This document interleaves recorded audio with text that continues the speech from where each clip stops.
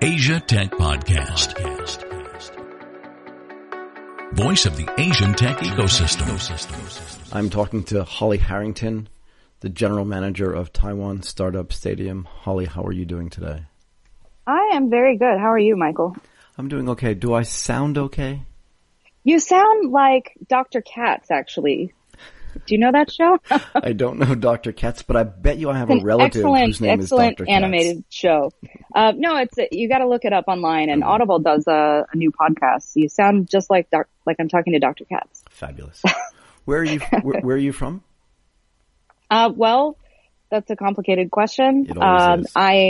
I was born in Virginia in the U.S. and moved to California, then Maryland, and now I am living in Taipei, where I've been for more than 12 years. So technically I'm from Taiwan now as a permanent resident. Right. Yeah. But where are you really from? Then I would just be able to say I'm American. Yeah, but to be fair, so I get this question a lot too, right? And my answer is I lived my entire adult life in Japan. Mm-hmm. So I don't look Japanese, but there has to be part of me that is kind of Japanese, right? Right. So within Taiwan, I often get the comment that I am more Taiwanese than a lot of local friends because I know where things are that other people, they had no idea it existed.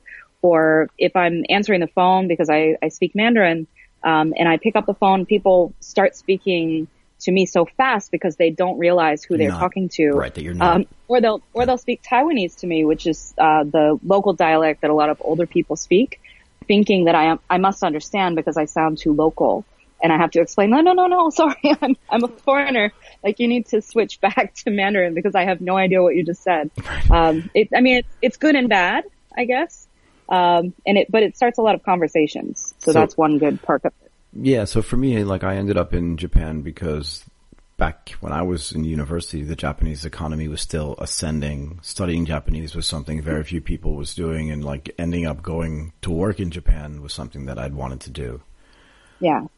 But for me, it was very different. Originally I studied political science. So my college work was all in American politics, and I did campaigning. So I worked on presidential and local campaigns. Interesting. I did lobbying for the Sierra Club. I interned there on environmental issues. And then I also was part of something called the Maryland Student Legislature, which is kind of like Model UN or kind of a mock society of the state government, where we actually wrote legislation and debated it. And we're allowed to use the state capitol building. So, college students sitting in there acting like we're real people debating these issues. But by the time I graduated, I had gotten really fed up and sort of disenchanted with politics to the point that I didn't want to do it anymore. And so I ended up being an AmeriCorps volunteer. Wow. So I thought about going into the Peace Corps because I had some friends that were going there, but I felt that their experiences they didn't sound like they suited me, but doing volunteer work locally worked really well. And after a year of that, we went to Florida to build houses with Habitat for Humanity, or we went to Tennessee to build hiking trails in national parks. It was really rewarding, and I liked it because compared to politics, you can kind of see the outcome of what you just did. You can see that trail you just built. You can see that, this many people raised this amount of money for this cause. But the downside of that is volunteer work doesn't really pay the bills. So there was a subsidy for AmeriCorps volunteers, but, I was basically living in poverty and I needed to kind of look for a real job, but I still wasn't ready. And someone said, hey, why don't you consider teaching abroad? And that was what I planned to do. And I decided to come to Taiwan for a year. And that was 2005, and I'm still here. Who were you teaching with? Originally there was a recruiter called Footprints. Got it. And I taught for Kojin, cram school franchise here in Taipei. And they offered me placement in Asia, but they actually gave me a choice of countries, and Japan was one of those choices, as well as Korea and China. And after kind of looking at my options, it seemed based on, the cost of living and the politics, as an American, I have very strong feelings about certain politics and freedoms and all of that. Fair enough. a little bit of instability with North Korea and things at the time, it seemed like Taiwan was going to be a better fit for me. And now I'm really glad, because I feel like if I had gone somewhere else, I might not still be in Asia. Asia Tech Podcast. Find out more at atp.show. I think it was Taiwan that really made the difference and kind of drew me in. And I know a lot of people that have the exact same story. Right. You know, they came here for a year, and 20 years later, they're still here. 6 months. And they're retiring here now. 27 years for me, so I get the 27. point. Yeah. I'm going on 13, so but again, the same way, it's most of my adult life has been spent in Taiwan. And so every time I go back to the U.S., I feel kind of further and further from regular American life. Yeah. Don't you feel a little bit detached, right? Yeah. I have reverse culture shock every time I go really back. Powerful, actually. And I feel kind of used to it when I am coming to Taiwan. Sure. I just came back from a trip in Europe, and it was a different type of culture shock because, you know, in Taiwan, I'm used to standing out, and I'm used to people assuming I don't speak Mandarin. Yep. In the U.S., it's the opposite, where everybody ignores me.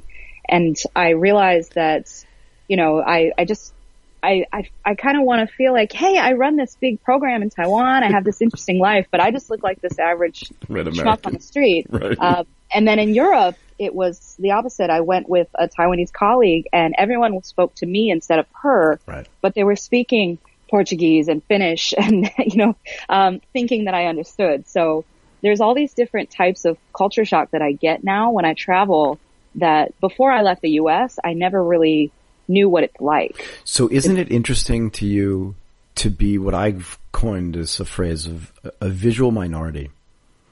Right? Because you could be, if you could live in Maryland or in Virginia or in California, wherever you are, be a Caucasian female and be part of a very unknown minority that other people are not aware of. Like you could be, from Estonia, nobody would know. And there are very few Estonians in Maryland, whatever that is, right? And yet nobody would know because of just the way you look. It's so strange, right? And yet there are people that live their entire lives every single day who are just put into a box or a category merely because of some attribute that's seeable, some visual attribute. I just find that fascinating. And so again, in Taiwan, people look at you and they think, okay, she's not Taiwanese. And that's kind of all they know. Right. But the rest of it's discovery, really which is awesome, right? In my job, because, I'm the boss, but if people come in, they will address, if they're not familiar with us, so delivery people or whatever, they'll address an intern before they'll talk to me. Right. And you're so, hey, how about me? Which is kind of important. I mean, it's good and bad. The people trying to get you to sign up for credit cards on the street or handing out real estate flyers, they usually don't bother me. Good for you. Yeah. But then the people that want to practice English, the people that, just random old dudes, they want to just say hello. So, you can't blend in, but at the same time, there are a few benefits of it. Right. But I had a funny thing happen when I was in the U.S. visiting family just a couple months ago. I'm from Maryland. Crabs are a really big part of Maryland food culture. And I went to the American Legion and we had this, crab feast. And the local sheriff and a judge came to the event and, a family friend introduced me to them.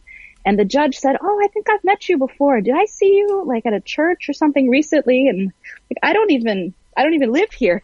Right. But I felt very foreign in that moment, but just to them, I just look like anybody else. Whereas in Taiwan, I feel very, very local, but am treated foreign. Right. So it's kind of, but I know that, this is something that people all around the world have, but it's just hard to express that to friends and family who've never lived outside of the U.S. Right. But it's an amazing segue actually into the connectivity that you provide, because you're right. Mm-hmm. If you spend your whole life living in, North Carolina, and let's say, you live between Duke and UNC.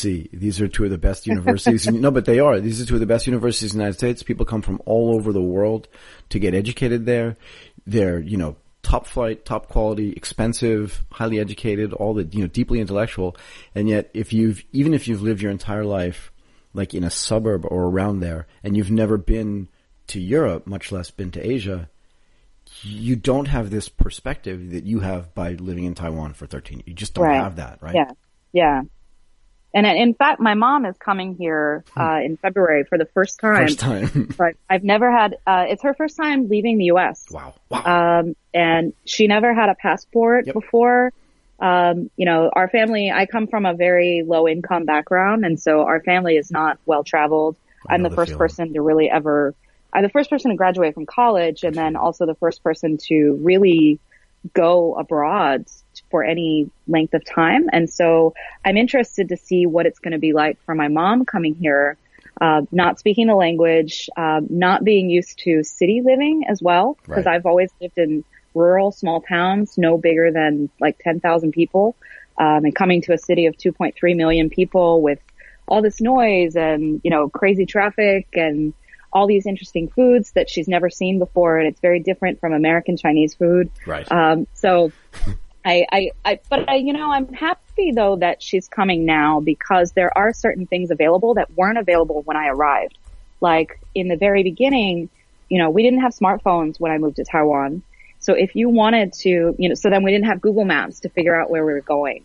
If I wanted to translate something, I needed to write it down. And then, frankly, when you moved there, nobody did anywhere in the world. So, right. And now, the other great thing is that when she does come here, I can't spend the whole day with her. I actually have to work quite a bit. So, I can feel comfortable putting her in an Uber.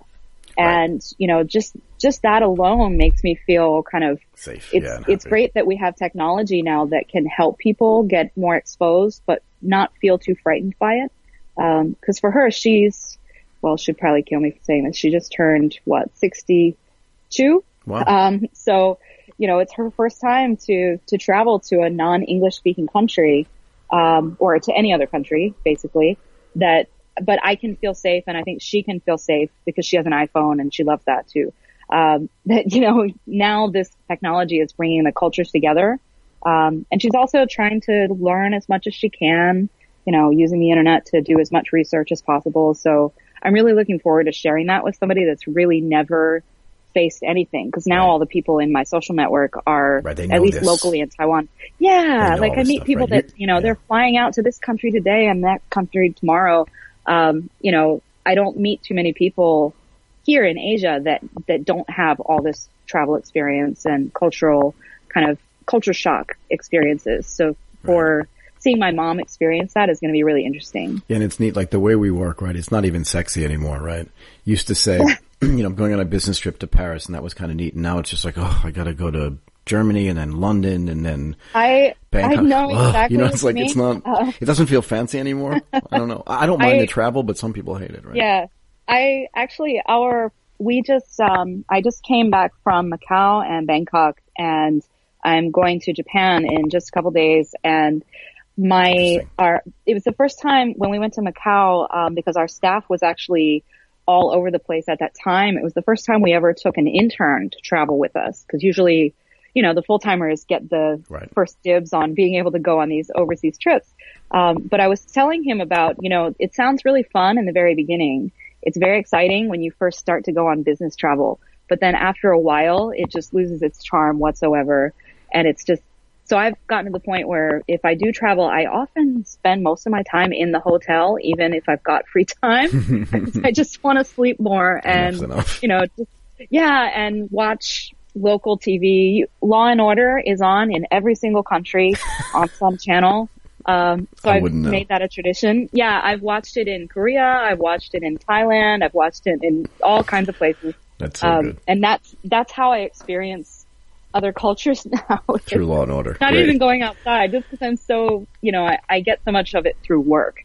But then again, people that don't work in the same industry, don't travel, when they hear it, they say, wow, you just came back from Thailand and now you're going to Japan. That's so cool. Like, you're like, sure. I want to just sit home with my dog and cat and get my house clean. Cause I also, I'm just unpacking one bag and then moving the stuff over to a different bag for the next trip.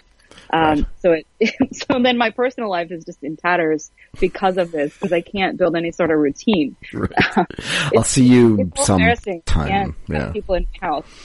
So tell me this though. How do you get from the United States, the AmeriCorps, teaching into the startup world? Yeah, actually, so there's a few steps that sort of happen in between. Tell me. After working in just a traditional grammar school, I worked for the Princeton Review in Taiwan. Got it. Helping teach, especially high school kids from Taiwan that wanted to go study in the U.S. So for SAT prep, and a lot of other, different types of tests, mostly helping kids that wanted to go to the U.S. And so I did that right up until I got my permanent residence, which was a bit of a pain, but I finally got it after being here for 7 years. Good for you. And immediately quit my job. Cause nice. the fact that, everybody that I know that got permanent residence, that's almost always the first thing you do is, quit your job because you're no longer, right, beholden to somebody. It's like, thank you, goodbye. Yeah. Right. And I also knew that was not what I wanted to do with my life. I knew that I felt like I was a pretty good teacher and I enjoy teaching, and I still do a lot of that in my work now, but it wasn't a career. And so I wanted to go do other things. And I met a lot of different people, and a few people, including, my mentor, who is, Ping Zhuping, who owns Everiii Taiwan and also a number of other businesses, Nice. And his partner Ming. They also had a restaurant, called Non-Zero at that time. And I was trying to try out some new things, doing marketing, and, they gave me my first chance doing freelance marketing, for the restaurant. And so I did that. And, from that, I started getting other people asking me, hey, can you help me? And it started getting into the startup scene. And ultimately I worked for a number of different startups. One of them being For Desire, which is a game company, but they also their games are about gamifying healthy habits. So like they have one called Plant Nanny, which is a water reminder, but it's also like little plants that you can grow. Right. And so the more you drink, then, the more cool your plants get. They have another one called Walker, which is a space adventure, but it uses your steps to power your spaceship. So I did translation for their apps, and StorySense, which was basically doing, online, I don't even know if I can explain it anymore because they were actually acquired by a Chinese company. But at that time it was basically, the phone book, but in an app, but any phone number anywhere in the world in seconds. And I worked on marketing and strategy with them. And I did a lot of other side projects as well for like Fun Taiwan under Discovery, TLC, and a few others like that. Wow. And so my mentor Ping, he actually introduced me to a lot of these different people, but in 2014, the like pivotal moment sort of happened, which is when they were having, at Non-Zero at that restaurant, they were having a wine tasting. And Ping had said, oh, I need you to meet my friend Anita. And Anita Huang at that time, was putting together this proposal to the government to do this startup hub. And Ping said, I really think that you guys can work together. And after talking to Anita for like 5 minutes, she said, I need you. And so I became part of the 5 core founding team that then put in that proposal to the government and became the first, core staff. And at that time there were 5 of us, all 5 female, not engineers, mostly from business, marketing, PR, these kind of backgrounds. And I think that's actually what helped us be quite successful because we weren't coming at it from a tech viewpoint, but from a business viewpoint. And so then since then, I've just taken on ever expanding roles. And about a year ago, I became the general manager. And Anita actually went to join, Sinovation Ventures in China and works as our advisor. Wow. Yeah. And so now I've taken on her day-to-day roles and also a lot of other different things that we're doing that are new. And our team has grown as well. So from 5 people, we've now grown to, if you count our interns, about 15 people. And we've also expanded. In the beginning, I was the only foreign person on the team. Right. And so now we're almost 50% foreign in our full-time team. We have 5 people that are born overseas in Hong Kong, Malaysia, and the US. And so our diversity has also expanded, but I think that's been a big part of our success as well. I want to talk a little bit about something you mentioned in passing, because I don't like to mention that type of thing in passing, but I noticed you sent me some presentation materials that I went through, and I noticed that of the 12 people listed on the team page, 8 of them were female. Yeah. Is that continuously by design, or is that coincidental, or is it just something? It's not exactly by design, and there have been periods where we're like, if we have a strong candidate to join us who is male, we also have the like, oh good, we get another man on the team. We'll take one of those too. We don't want, because, diversity is important. And so if it's all female, that's also a problem. Not diverse. It's not, agreed. You don't want an all male team. You don't want an all female team. The same thing with age. It's probably not as visible from the page, but our team ranges age from 21 to 47. Right. So our newest team member is a former intern who just joined us full time right after she graduated, and is doing an amazing job. And then we also have people with far more experience in investment and beyond. And so this diversity in terms of experience and age is also a really big part of what we do. So when we look at people that we want to hire, we don't actually consider, male or female, what age or anything like that. It's more, bilingual is actually more important than any of those other things. And also just being able to learn and adapt really quickly, because if you look at the things that we do, we are still quite a small team for how much we're able to accomplish. And that's because everybody has to do multiple things every day. Why does the bilingualism matter to you? Well, that's because our programs that we hold in Taiwan are almost 100% English. We run very few programs in Chinese because we think that it's an English first team, yeah? Yes. And our team meetings, almost all of our discussions internally are done in English. If you want to be able to go out into the world and do business, you have to be comfortable speaking it, and you can't get that just using it when you go abroad. You have to use it every day. And we don't want our startups to have their first tough English conversation with an investor. And then they screw it up because they were so nervous or they weren't comfortable using English, and then they weren't able to get the point across about the value of their startup.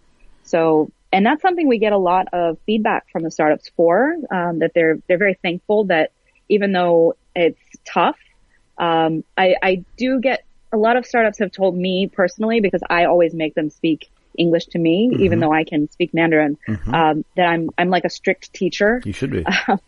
Yeah. I mean, I don't want to just be seen as a teacher, because there were times in the very beginning when people not familiar with our team would come into our office, and that's what they thought I was there for, to be the English teacher. There's a balance. There's a balance for everything, right? And yeah. But these days, after I've been in Taiwan so long, I used to get kind of resentful when people wouldn't speak Chinese to me, right, even though I was trying, and I wouldn't, I didn't get the chance to even get better because nobody would let me. But these days I see it very differently. I mean, my Mandarin is fluent enough that I can communicate just fine. I do government presentations and talks and things in Chinese, but I feel that it's partly my responsibility to make people speak English to me, because they, nobody else is going to do it. And I'm sort of pushing them to be better. In the beginning, I did appreciate having people that couldn't speak English, like friends who couldn't speak English, because it forced me to be better. Yep. So I know that if you don't have that kind of person around you and you're allowed to be lazy, then you're never going to really focus on it, because you have so many, as an entrepreneur, you have so many other things to worry about. You're thinking about your product and so on. So having to take, we do workshops and we do a lot of training before we go abroad, doing all of it in English, it's much more natural for them to be able to hear it in English and then use it once we go abroad, no matter what country we're going to. So even if we're going to, Hong Kong, Macau, Thailand, anywhere, they're still using mostly English to communicate. And it's always been a big core of what we do. It's difficult in some ways because it does mean there are startups who cannot survive in an all English environment.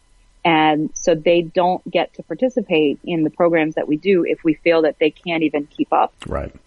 But that also creates an incentive, like, maybe you need to spend more time working on that. I think every country needs to do this. And I've seen the countries that do have more comfort with English tend to be, they tend to go global more easily. And Taiwan is within Asia of the countries that, don't have some kind of, English speaking background, like in Hong Kong. Right. Then that Taiwan is actually one of the strongest in terms of English ability. That's always been my impression, right? So, and I think the world feels that way about Taiwan, right? The United States for years has had an interesting relationship with Taiwan. I don't want to talk about politics just because there's no benefit, but it's always had an interesting relationship with Taiwan. The prime ministers of Taiwan have gone to Harvard and to Princeton or wherever, right? So they were naturally English speaking people. And I think that people's perception is that Taiwan is sort of like the English speaking province of China, at some level. So that's a good way to put it, I guess. but although, they would argue about the province of China part. I understand that. You got me. But the other part, the connection with the U.S. in Silicon Valley, most of the major companies that are quite successful have at least one co-founder who's Taiwanese. Sure. I mean, the Taiwanese representation in the United States in a whole bunch of verticals is really strong. Yeah. And that helps with what we do actually, because a lot of these older generation, tech people, that were, so Steve Chen and Jerry Yang and a lot of these, founders that are now more successful, they've already sort of made their money and they're still doing new things, but they really want to help Taiwan startups now. Sure. Because when they were first starting out, and some of them were founders that left Taiwan because there wasn't any opportunity for them to do. Yeah, there wasn't any venture capital. Nobody was investing in internet businesses because nobody understood it. And so a lot of these people ended up going abroad or, they studied abroad and then they stayed there, found local co-founders, started their businesses, but then never really came back. And so these people, though, are very passionate about helping startups from Taiwan any way they can. So every time we go somewhere, and it's not just the U.S., Silicon Valley, it's any country we go to, there are Taiwanese people there, and they are so happy to open their doors and introduce us to people, just get us access to anything that they can because they're so loyal to Taiwan. Right. I mean, Taiwan has a diaspora, for a lack of a better term, and that diaspora is very interested, as are all diasporas, if that's a word, but they're always very interested in supporting the people that come from their country to whatever sort of locality that the others have settled in, and that actually ends up being really important, right? And it's so important. So I did want to add that when we go abroad, and we meet people, we actually have to be careful not to invite too many Taiwanese people. Correct, because otherwise you just get stuck in that little community, right? Because then, the whole event is full of a Taiwanese audience and they've already, it's preaching to the choir. So we actually have to work very hard to invite non-Taiwanese people that haven't committed and are just discovering Taiwan for the first time. So it's really fascinating because as an American, I can also, and you probably know this, that we don't stick together that way abroad. We try to avoid each other, I think, more than anything. Oh God, another American. Why do I have to talk to you kind of thing? Yeah. It's not like I'm just going to help you because you're an American. But with Taiwan, it's, I will help you just because you're Taiwanese. And so that's a really fascinating kind of facet of culture that as an American, I feel a little bit jealous of. A little left out. But at least I can piggyback on it, having lived in Taiwan so long, that people still are as open to me because I'm, I've spent most of my adult life in Taiwan. So now at least I can say, oh, I live in Taiwan. Right. And so that's like the magic word to get people to help. So why don't you talk a little bit about exactly what Taiwan Startup Stadium does? That's a good question. Because it's different, I think, than most people's impression. I think people would look from the outside and go, it's an accelerator, or it's an investor, or it's a venture capital, like something, but they're probably all wrong, would be my guess. Right. We are none of those things. Right. And that creates confusion because we do so many things and yet none of the things people expect. So we were basically, as our identity is as a project funded by the government of Taiwan under the National Development Council. And we were launched in 2015 as a 3-year project. So we are getting ready to go into our 3rd year, fully funded by the government. And our entire focus was on helping the startup ecosystem in Taiwan to go global. 3 years ago, that wasn't a big buzzword, go global, but these days everybody's talking about it. But at that time, it wasn't a really big thing.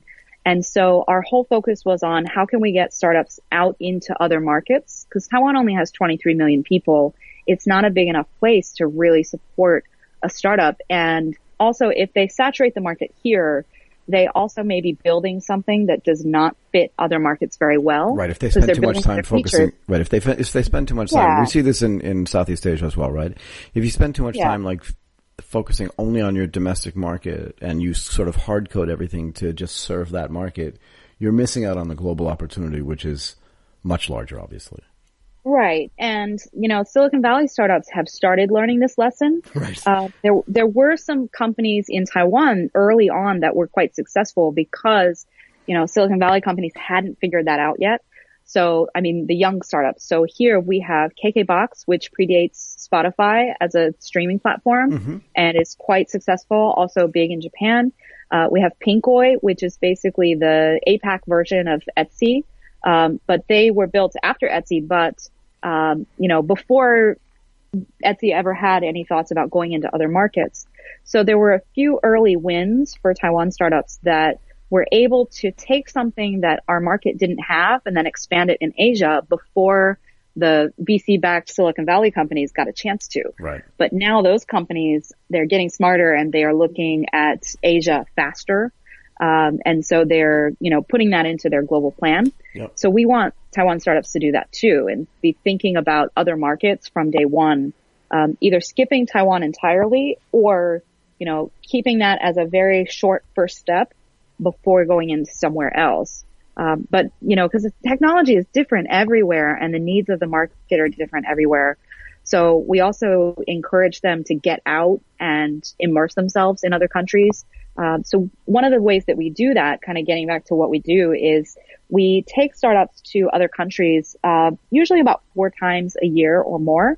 And we do that. The best way to do that is through conferences, but that's not the main thing we do when we attend these conferences. So as an example, we've gone to Rise conference the last 3 years. So we've been a partner of Rise since the very first Rise conference in 2015. Wow. And each time we've brought a bunch of startups there and we have a pavilion. This year we had 8 startups go that were selected through a pitch contest. To us, it's kind of like an audition in Taiwan because So you work with Casey Lau on this? Yes. Yeah. Actually, this year we also, for the first time, we hosted our Taiwan Rocks demo day in Hong Kong. We did it for the first time in the U.S. last year. We did one in New York and in San Francisco. We did that again in New York and San Francisco this year, and then Hong Kong for the first time. And Casey was one of our guest speakers because we always like to get somebody from the local ecosystem to talk about, what's going on there. So we can kind of see what are the differences. So in New York, we had somebody from the New York startup scene telling us all about, what's happening in New York. Next year, we're going to be participating in Collision in New Orleans, and we're working with some partners there. And we've also recently met up with the New Orleans mayor's office and looking to see, can we have them come in and talk about what's it like in the ecosystem there and how does it compare with Taiwan? So when we do these conferences, we don't just show up there as well. We do up to 2 or 3 months of training in advance. So this is another thing that a lot of people don't see behind the scenes because we go to conferences and everybody knows us because before you get there, which is so important, right? We are very yellow. Our yellow is our good stuff. Our standard color. Right. It's very bright and nobody dares to wear yellow t-shirts. So because all the startups, they're all like blue and green and all of that. But if you're wearing like bright yellow, people know that we have arrived because there's just yellow everywhere. And as of last year, we started using our mascot, Todd the Rock Cat. And so we also have, this adorable cat and everybody wants to come check it out. But a lot of that kind of splash that we tend to make, so people, they remember like, oh, that's the Taiwan people. it comes from a lot of preparation. So yeah, like it looks like ad hoc, right? And that's the best part about it. I love doing this, by the way, right? You spend 3 months preparing so that you look like you didn't do any preparation. Yes, yes. And then people like, oh, can you teach us how you did that? And like, oh no, we just rocked up here. Yeah. And we also do the trainings with the startups. So we do media training. We do practice what happens if somebody comes over to you and wants to do a video interview. Also what you get this big stack of business cards at the end of the day. What do you do with it? How do you reply to these people? How do you decide who not to reply to? Because they were totally creepy and weird. How do you spot those people? Right. How do you follow up? When to follow up? How should you be ready for the media? What goes in your media kit? We also do a lot of due diligence training. So do you run cohorts? In other words, is there a program that people are in, or are they just like continuously associated with you until they graduate to a certain point where they get Series A? Like, how does that work? In other words, if I'm a Taiwan startup, how do I participate in Taiwan Startup Stadium? How do you choose me? How do I know you? How do I get involved? Yeah. Well, in the very beginning, we did have our accelerator boot camps where we did training on applying to overseas accelerators. And we had a couple of batches of that. And we had these overseas conferences. And each time, those startups, they would get very close to each other, which is exactly what we wanted. We wanted to build this community. Yep. But then, then the next group, they're not really connected to the last group. And so in early 2016, we actually launched our Starting Lineup program, which is a free membership program. And in order to qualify, they just need to be an early stage startup building technology in Taiwan. So that for us, that means that their R&D is mostly based in Taiwan, even if their business team is somewhere else. They also need to be able to have at least one co-founder that's based in Taiwan. They don't have to be Taiwanese. They can actually be, an expat living in Taiwan. They can be part of our program as long as they are, if they want to get any sort of financial benefit, like a free trip to a conference, then they definitely need to be working legally on that startup as a registered business. But we also can help them get the entrepreneur visa in Taiwan if they qualify for our program. So we can provide a letter saying this is a startup that's part of our program. They provide that to the government as proof, and then they can qualify for the entrepreneur visa. So it's very easy to get legal. So once they're in, it's a free program, and we provide mentor matching. We have more than 60 mentors from around the world, and that list is always growing. Whenever they come to Taiwan, they're always happy to do office hours. We have about 400 investors that we have met over the last couple of years, where, we send out 3 times a year a list of investment opportunities of the startups that we are working with. We have corporate perks. So for example, Google Cloud Platform provides $20,000 in credits, or AWS credits, $10,000. Yep. Then others that are more startup-y, so like SendGrid and Zendesk, HubSpot, a lot of different services like that are happy to give discounts to our startups. The only thing we ask in return is every quarter the startups need to fill out a quarterly update. Right. So you know what they're doing, and you understand their progress. Right. It's important, right? Yeah, because we can't help if we don't know what's going on. Right. And if they just sort of fall off the map and we don't know anything, then that actually helps us. It raises the red flags, and we will actively call them and say, hey, what's going on? We haven't gotten your quarterly update for the last 2 quarters. And then they will say, oh yeah, we failed, or something. But, it would have been nice if you told us that, because maybe we could have helped you. Right. That's the whole point, right? Is to be able not just to introduce them to the rest of the world, but to help them develop into viable, sustainable companies. Right. And at critical moments too, because it's starting to get better, but, often startups aren't clear what they can ask help for. Right. So, after something happens, we have one startup that just closed their Series B funding. They raised $6 million in Japan from Sampo Holdings. It's called Health to Sync. And, the founder is one of the biggest hustlers, Ed Deng, who's just one of if any startup in Taiwan is going to be unicorn, this is one of the teams that has the best chance. Good stuff. Because of the founder, as CEO is just such a hustler. But, when they were getting ready to announce this funding, and it had been in the works for a while, and said, hey, do you need help with the PR? I didn't even know. I didn't think of even asking you guys for that. But that's something that we're very good at, because we have such a strong network that it's very easy for us to just pass on a tip to all the media that we know around the world. But Sampo is actually I just want to interrupt for a second because Sampo is actually a really interesting choice as an investment partner. Only because it's one of the oldest, and it's a conglomeration of a few sort of insurance companies, right?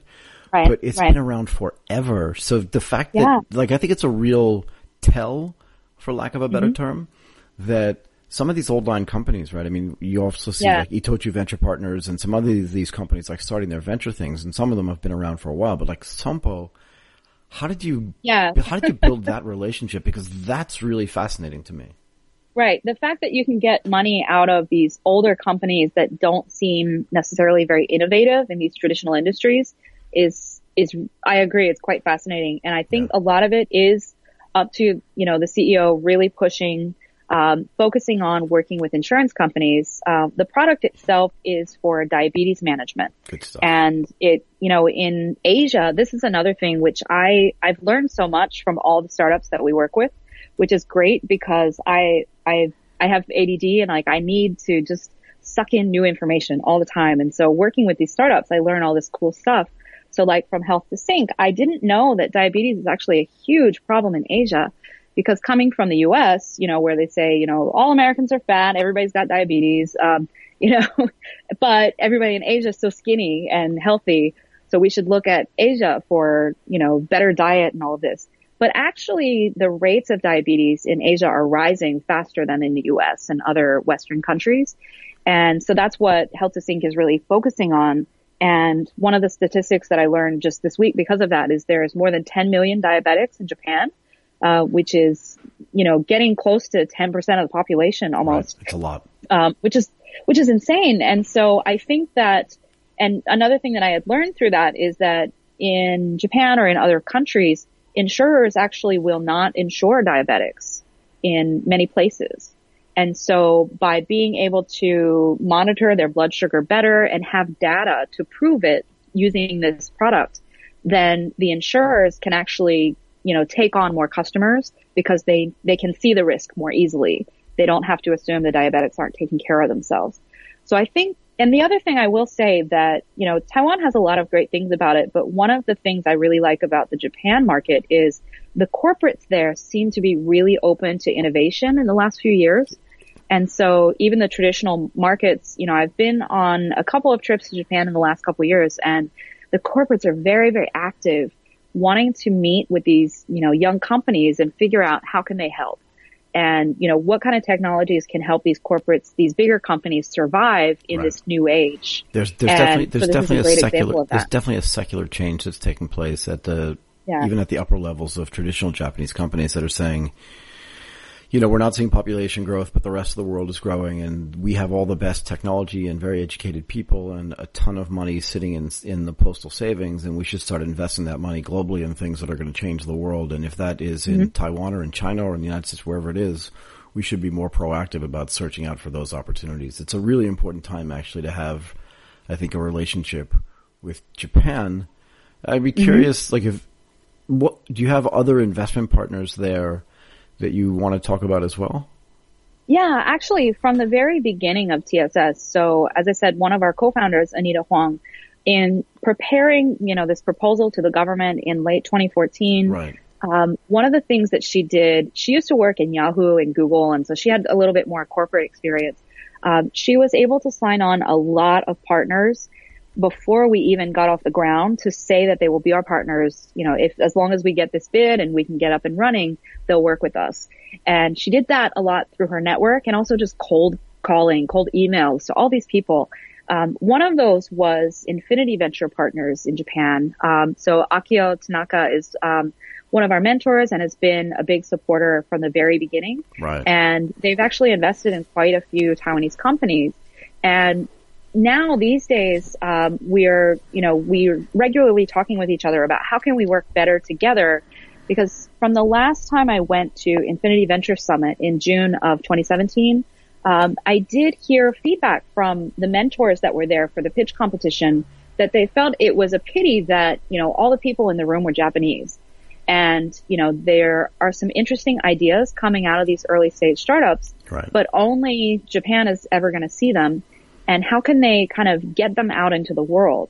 And Japan is a big enough market to sustain these companies, but if they want to become unicorns, they've got to think even bigger. Right. So with Everiii Venture Partners, one of the ways that we've come up with for kind of connecting even better, because now Taiwan, as I said, the Go Global thing was not a big thing a few years ago, and now everything in Taiwan is all about going international. So we're kind of like a good model to follow. So next year in 2018, for the very first time, IVP is going to be hosting their Infinity Venture Summit in Taiwan. Wow. Next June. And so, that's a big deal. Been held, going outside of Japan. And so, it's actually quite a surprise to all of the investors and the CEOs, all these big corporates that attend this summit every year. It's always in a different Japanese city. So, I've been to Kyoto and Osaka or Kobe and, Kanazawa. I don't speak Japanese, so forgive my pronunciation. No, Kanazawa was good. Okay. But to do it in another country and to do it in a place where it's not a big Japanese speaking society, is a really big, I would say it's a big risk, but also it's a huge vote of confidence that Taiwan is a good place to kind of step out into the world. People in Taiwan love Japan anyway, and a lot of our startups here are looking at the Japan market. Right. But it's also really good to, as I said, about speaking English to people, sort of forcing people to get out of their comfort zone, starting with these investors and CEOs from big companies in Japan, bringing them over to see what it's like here. It's going to be really big. And so the other thing is it's happening the same week as Innovex, which is the startup spinoff of Computex. Oh, wow. Okay. Innovex that's important too then. Third year. Yeah. So Computex 2 years ago started a separate conference that goes alongside Computex, called Innovex, which is aimed at startups. And, these startups come from all over the world to participate. There have been speakers from lots of different countries. For example, this year, we brought in Ravi Balani from Alchemist Accelerator to talk about, what accelerators are like in the US.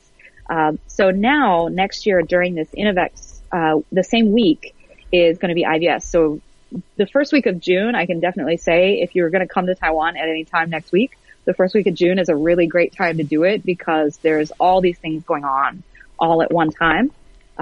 So there's going to be, all these Japanese investors coming into town, but then there's going to be a lot of, like the French government has been very active. So La French Tech often brings startups here. Yeah.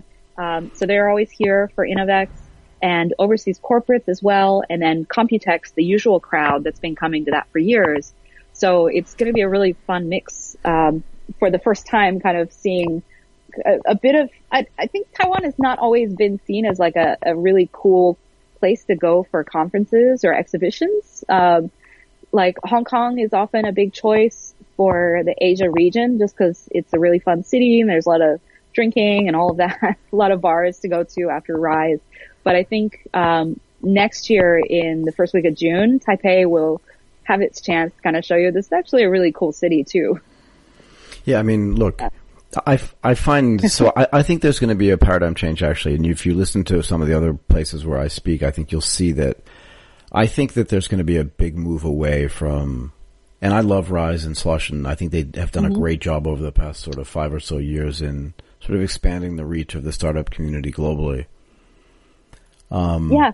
But I do think that conferences are going to start to shrink in size because I think more people can get more things done in a room where there are 50 people as opposed to 15,000 people. Right. That's just my opinion. You don't have to agree with me on that. No, because look, I know plenty of people from Thailand that were at Slush last week in Helsinki or whatever it was, and that went to Rise. And I know Casey, we've interviewed Casey. Casey's awesome. And, putting together that stuff is a lot of time, a lot of effort, and a big benefit to a lot of people that participate. But at the end of the day, what I found out from people that attend conferences is that a lot of, like you said, a lot of the things that happen at the conference are prepped for months before it happens. And it's just a place where sort of people are gathering. And what I'm trying to figure out, and I'd love to talk to you about this a little bit because you travel all over the place and look at this, is how do you distill down out of a sort of 15 to 20,000 person conference just the activities that you really want and then build something around that? Well, I guess it has to be taken from the standpoint of like us in TSS as an ecosystem builder versus from the startups themselves, because their experience and what they get out of it is very different from what we get out of it. Absolutely. Because it's different. So like, there's a different MO and a different sort of expected return as well. Right. Yeah. And also, you know, I've been to so many conferences now that I often don't see any of the speakers. Right. You don't care. Because you don't care. I mean, that's a fact. You just don't care. It's not just you. Anymore by big speakers. Well, like how many times can you listen to Gary V talk, really? Yeah. Well, also, you know, before Gary came to Rise this year, we actually went to visit his office in New York with a bunch of startups last year and like sat down in his office with him. And so coming to Rise for us is like, I got an appointment. I guess I can't make it to the talk. I mean, not to say that he's not worth listening to. It's just that when you're there and your goal is to meet as many people as possible that you have a reasonable chance of partnering with, then, you know, listening to a talk versus spending time in the investor lounge, trying to meet as many people as you can. For us as ecosystem builders, that's the part that's really important. For the startups, for them, just getting in front of as many people as possible is a great way to test their ideas and get feedback. And one of the things we do when we go to conferences is we have this follow-up forum, one to ask about, you know, how they felt about how the trip went, to rate us and, you know, how well did we prepare them. But also we ask them to tell us how many business connections did you make? How many of them were valuable enough to follow up? How many investors did you meet? How many investors actually were kind of okay leads and so on? And we continue to make sure that they follow up on those. And we do the same. So I have to be honest, like we just came back, one colleague and I went to Web Summit in Lisbon. And while we were there, we actually got a lot done, not mostly about the conference. It's just the fact that all these people are in one city. And so it's easy to just sit down with these people for 5 minutes that we could not build that relationship online or through email. And so, a couple of examples were we joined the Ecosystem Summit, which was great. It's the first time they had it at Web Summit the day before, bringing together about 140 ecosystem builders from 40 different countries, I believe. Wow. And we got to sit down and had panels, and then we had little small group discussions on how do you work better with government where you live, and how do you deal with the angel investor community in your ecosystem? How do you work with corporates in your ecosystem?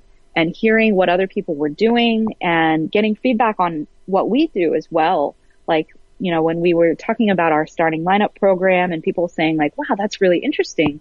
You know, it helped us realize like, oh, maybe we're onto something. And as far as I know, they hope to bring that to Rise next year. And I really hope so, because the APAC region needs this more cooperation among the different, organizations in different countries. Absolutely. But, you know, from the startup perspective, the ones that do the best are the ones that have gone to at least one conference before. Like their first time, I think they're always like, man, I wish I was better prepared. And then the next time they go and they're kind of like seniors, you know, they're like, I got this. I know exactly what I should do this time. How can I improve it?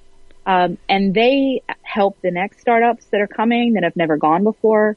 So that's, you know, I don't know that conferences themselves are as exciting as people think they are, but it is definitely, it's definitely all about the people.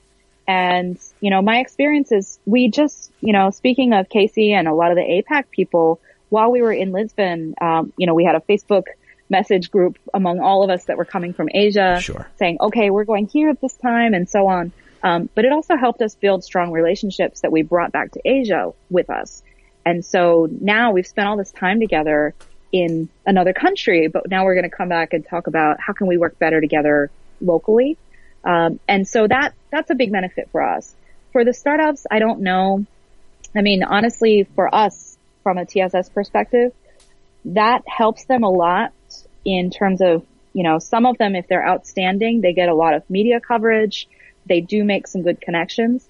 But I will add that when we go abroad to these conferences, a lot of the time the conferences are more of an excuse to go abroad. Yep. Seems it's the part that sounds really cool, but then we spend, more than a week there doing other things by visiting companies. So like when we were just in Hong Kong, we sat down with CEO of 9gag, Ray Chan. Yep. And guy. To get to sit down when you're a startup, with a CEO of a company that and is very famous to you, and hear what it was like.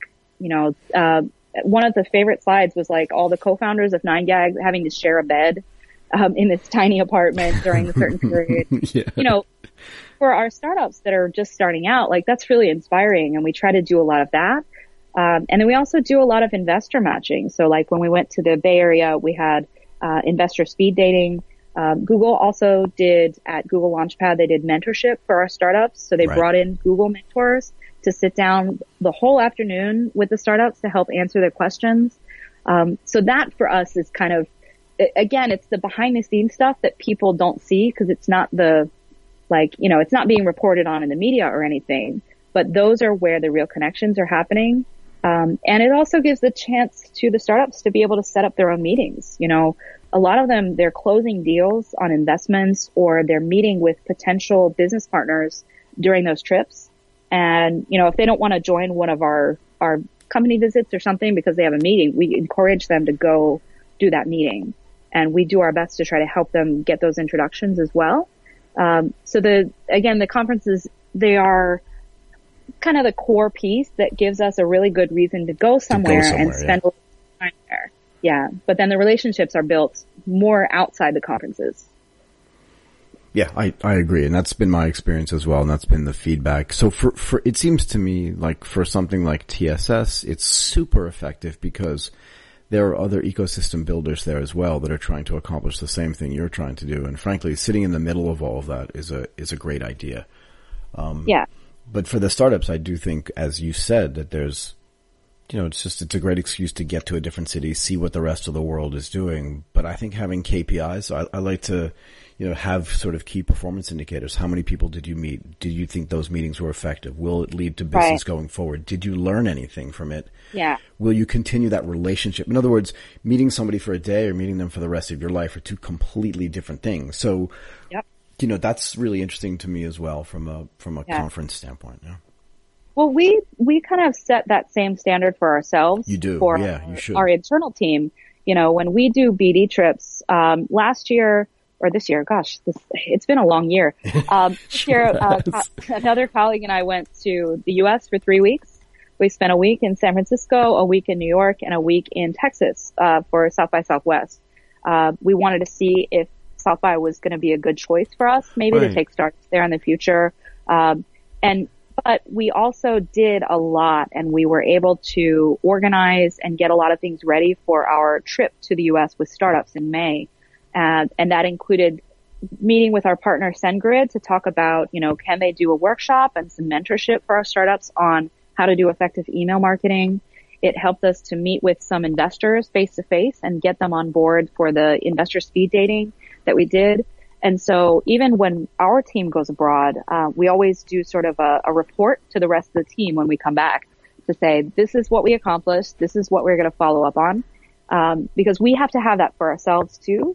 Because we don't give that much detail to the government and in terms of all the tiny little things, but we are government funded. So we need to be able to demonstrate, we're spending this money to fly to Europe, but we're not taking any startups with us. Why is that worth the money? And why is that, you're taking taxpayer money to go do this? What's coming out of it? Right. And so, we take very careful notes about everybody that we meet and all the things we learn. Because we're still learning too. We're not, we're less than 3 years old. We are still evolving. We're kind of like a startup ourselves. I was just going to say the same thing, like in a way. And isn't this the beauty of this, is that you're learning and connecting to other mentors and, facilitators globally, but in the process, you're also learning as well. And you can now, it's so much better that way. I've learned this actually over this year too, right? So I mentor and advise startups and help them raise money. And one of them actually said to me in the middle of the year, like, you have no idea what it's like to like run out of money and to, you know, be on your last dollar and all this other stuff. And I was like, really? You know, I lived in a car for 3 months. Yeah. When I was younger, like, don't tell me, like, and he was like, I didn't know that, because everybody, and I talk about this a lot, but everybody has this fallacy, right? That like, you always were who you are today. Right. Which is not true, but the fact that you get to learn along with them is really powerful, because you're kind of in it together. And I think that that's actually something that's in some of your documentation, right? You want to make people feel like you're all in this thing together, so that your commentary to them, your comments to them holds gravitas, right? Because you're figuring stuff out as you go along as well, in a good way, not in a bad way, right? Yeah. And we actually do try to be very open about that with our startups and with the government, with the community, you know, that sometimes the things we do are very experimental. We don't know if it's going to work or not. And so, you know, we are upfront if we're offering an opportunity that we're not sure what the value is going to be. But we're also very willing to try new things.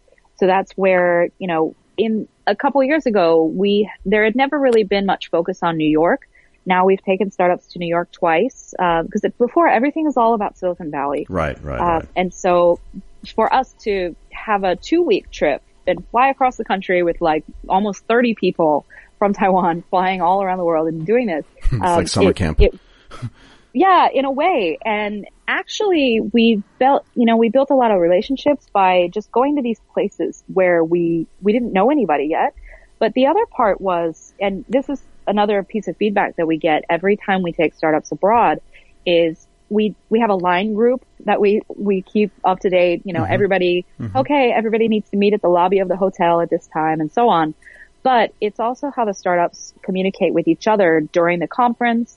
So they might take a photo of another startup, like talking to some journalist, and then send to everybody else saying, hey, this journalist is from CNN or whatever, to help everybody else know. Or some creepy guy that's really being annoying. Right. Saying, don't like, talk to this person. You know, don't talk to this guy. Or, you know, we always have a photographer that comes with us, because we always want to have really good photos. But if there's a really cool thing happening, maybe there's some VIP speaker that's talking to one of our startups and the photographer isn't nearby, the startup that's next to them will like come and tell us, or like, hey, come get a photo of this. Or, and so they're helping each other. And then when it's over, it almost feels like graduation, where it's very bittersweet, because, you know, they're like, wow, I spent wouldn't senior year be great if we didn't have to take exams? And isn't that like that feeling like after you take your final exam and you're like, I aced that exam. Now I can just hang out with my friends in an environment I love with people that are awesome for just a little bit longer. And that's kind of what it's like. Right. And you know what? This year they did a reunion. In our May trip to the U.S., we had 12 startups go to the U.S. for 2 weeks. And within a month after we came back, everybody was like, we need to get together again. And so they had a KTV reunion with all of our startups and staff, kind of to hang out. And even until this day, so that's been at least 6 months ago, but still this week, that line group is still active, sharing good news about each other, or inviting each other to have some kind of discussion or anything like that. And that makes us feel quite proud, because that's the kind of ecosystem that we hope we can have. Right. Because honestly, you know, we're government funded, but personally I feel, and this is something we heard echoed at Ecosystem Summit in Lisbon, is that even when governments do get involved, there still needs to be an exit plan. And at some point, you know, you need to let the ecosystem and the startup founders, the entrepreneurs, as they're getting more successful, sort of, you know, do that pay it forward kind of thing, give back to the community. And eventually you don't need this extra help. I think we're still a ways away from that, but the community that we've been building and these startups being willing to help each other has been really great. And even when they fail, cause failure, I'm sure, you know, it's still not totally accepted. But even when they fail, there are a lot of really supportive people, and a lot of the startups, they'll join one of the other startups that they met through our program. Right. So they end up getting hired by another team. And so that's that's also something that it doesn't sound great, failing and then having to join another company, but that's actually a positive outcome. It's super. And look, I think this is the perfect place to end, but what I do want to do, and I want to have it recorded, is I want to get you back on because I want to talk about the other things that you're building. I don't want to talk about them now, but I do want to follow up and talk about the other things that you're building when you feel that it's the right time to do that, because we didn't get a chance today to talk about your recent trip to Thailand, and there are a lot of sort of interesting things that I think not just happened there, but that will result of that trip. Yeah. And I think we're going global ourselves. Right, so that's the point. That's the next step. That's the point. And I don't want to talk about it today, but I do want to take some time soon, not much later, but soon, to sort of get you back on and say, okay, now that this is gestated, people understand what TSS is, right? What the Taiwan Startup Stadium is doing, what their goals are, what they've accomplished up until now. Now, how do you do that thing about going global? So like all the things that you've learned in telling your startups, now go do it yourself. So I just want to reserve that for the next time. And this whole concept as well of, like, I still feel like in Asia that we're in the first generation of this community building, right? So it's more like a community and less of an ecosystem. I think it's incumbent upon all of us to take this first generation, the first 5 to 7 years, and say, let's get a percentage of all these companies to be very successful, very large, very global. And then all of the resources that they've then received, I didn't say money, right? I said resources. Right. Then do what you say, which is pay it forward. Because the greatest thing for a successful entrepreneur to do is to then mentor and help other entrepreneurs become successful as well. Right. Because exactly. if you do nothing else in life, if you've accomplished nothing else, it's, I don't necessarily like these sort of new terms like paying it forward, but if you do nothing else, if you just like take the resources that you have and do it and use them for good things, then you've like lived a life worth living, I think. Well, that's what we're starting to do next year as well within Taiwan. Yeah. Like you said, again, paying it forward, or the way Techstars likes to call it, give first, this idea of helping others. One of the things that we are trying to do as a team next year is to give more of our knowledge about how we do what we do to other players in our own ecosystem. Exactly. Because we can do so much, but it would be better if everybody has the same knowledge that we do, and we can all kind of scale a lot better. So that's something that we're trying to develop right now for 2018, is how can we teach our peers within our own ecosystem that are running other programs, how to do certain things that we do really well that look easy, but in the background are not. Right. And so that way, they have a realistic idea of what's involved. And I think that also means, because for us, when other people want to do things that we're already doing, if they're doing it well, then we're very happy to give it up, actually. Right. Yeah, because that means we can do something new. Right. So the more people that can do this kind of stuff well, the better for the whole ecosystem, and ultimately, in the long term, the better for the whole region, not just for Taiwan. Agreed. That, we have multiple countries all cooperating, and, as I said, Japan has really great corporates that are open, but Taiwan doesn't have that right now. In Taiwan, we have great go global education and training, but Japan doesn't have that right now. So if we can kind of scale all of that sharing of knowledge across, not just inside our ecosystem, but across different countries, that'll be even better for everybody. Absolutely. Okay. Yeah. Holly, look, I really want to thank you for taking the time today and have been flexible enough actually to change the time that we actually did this conversation. I really want to thank you, and I can commit to having another conversation with you later, but I just really wanted to say thank you for taking the time today. This was awesome. Yeah, thank you. It's actually one of the, it's a good way to end the year, I think. I'm glad I could help. Yeah. Thank you so much. Thanks a lot.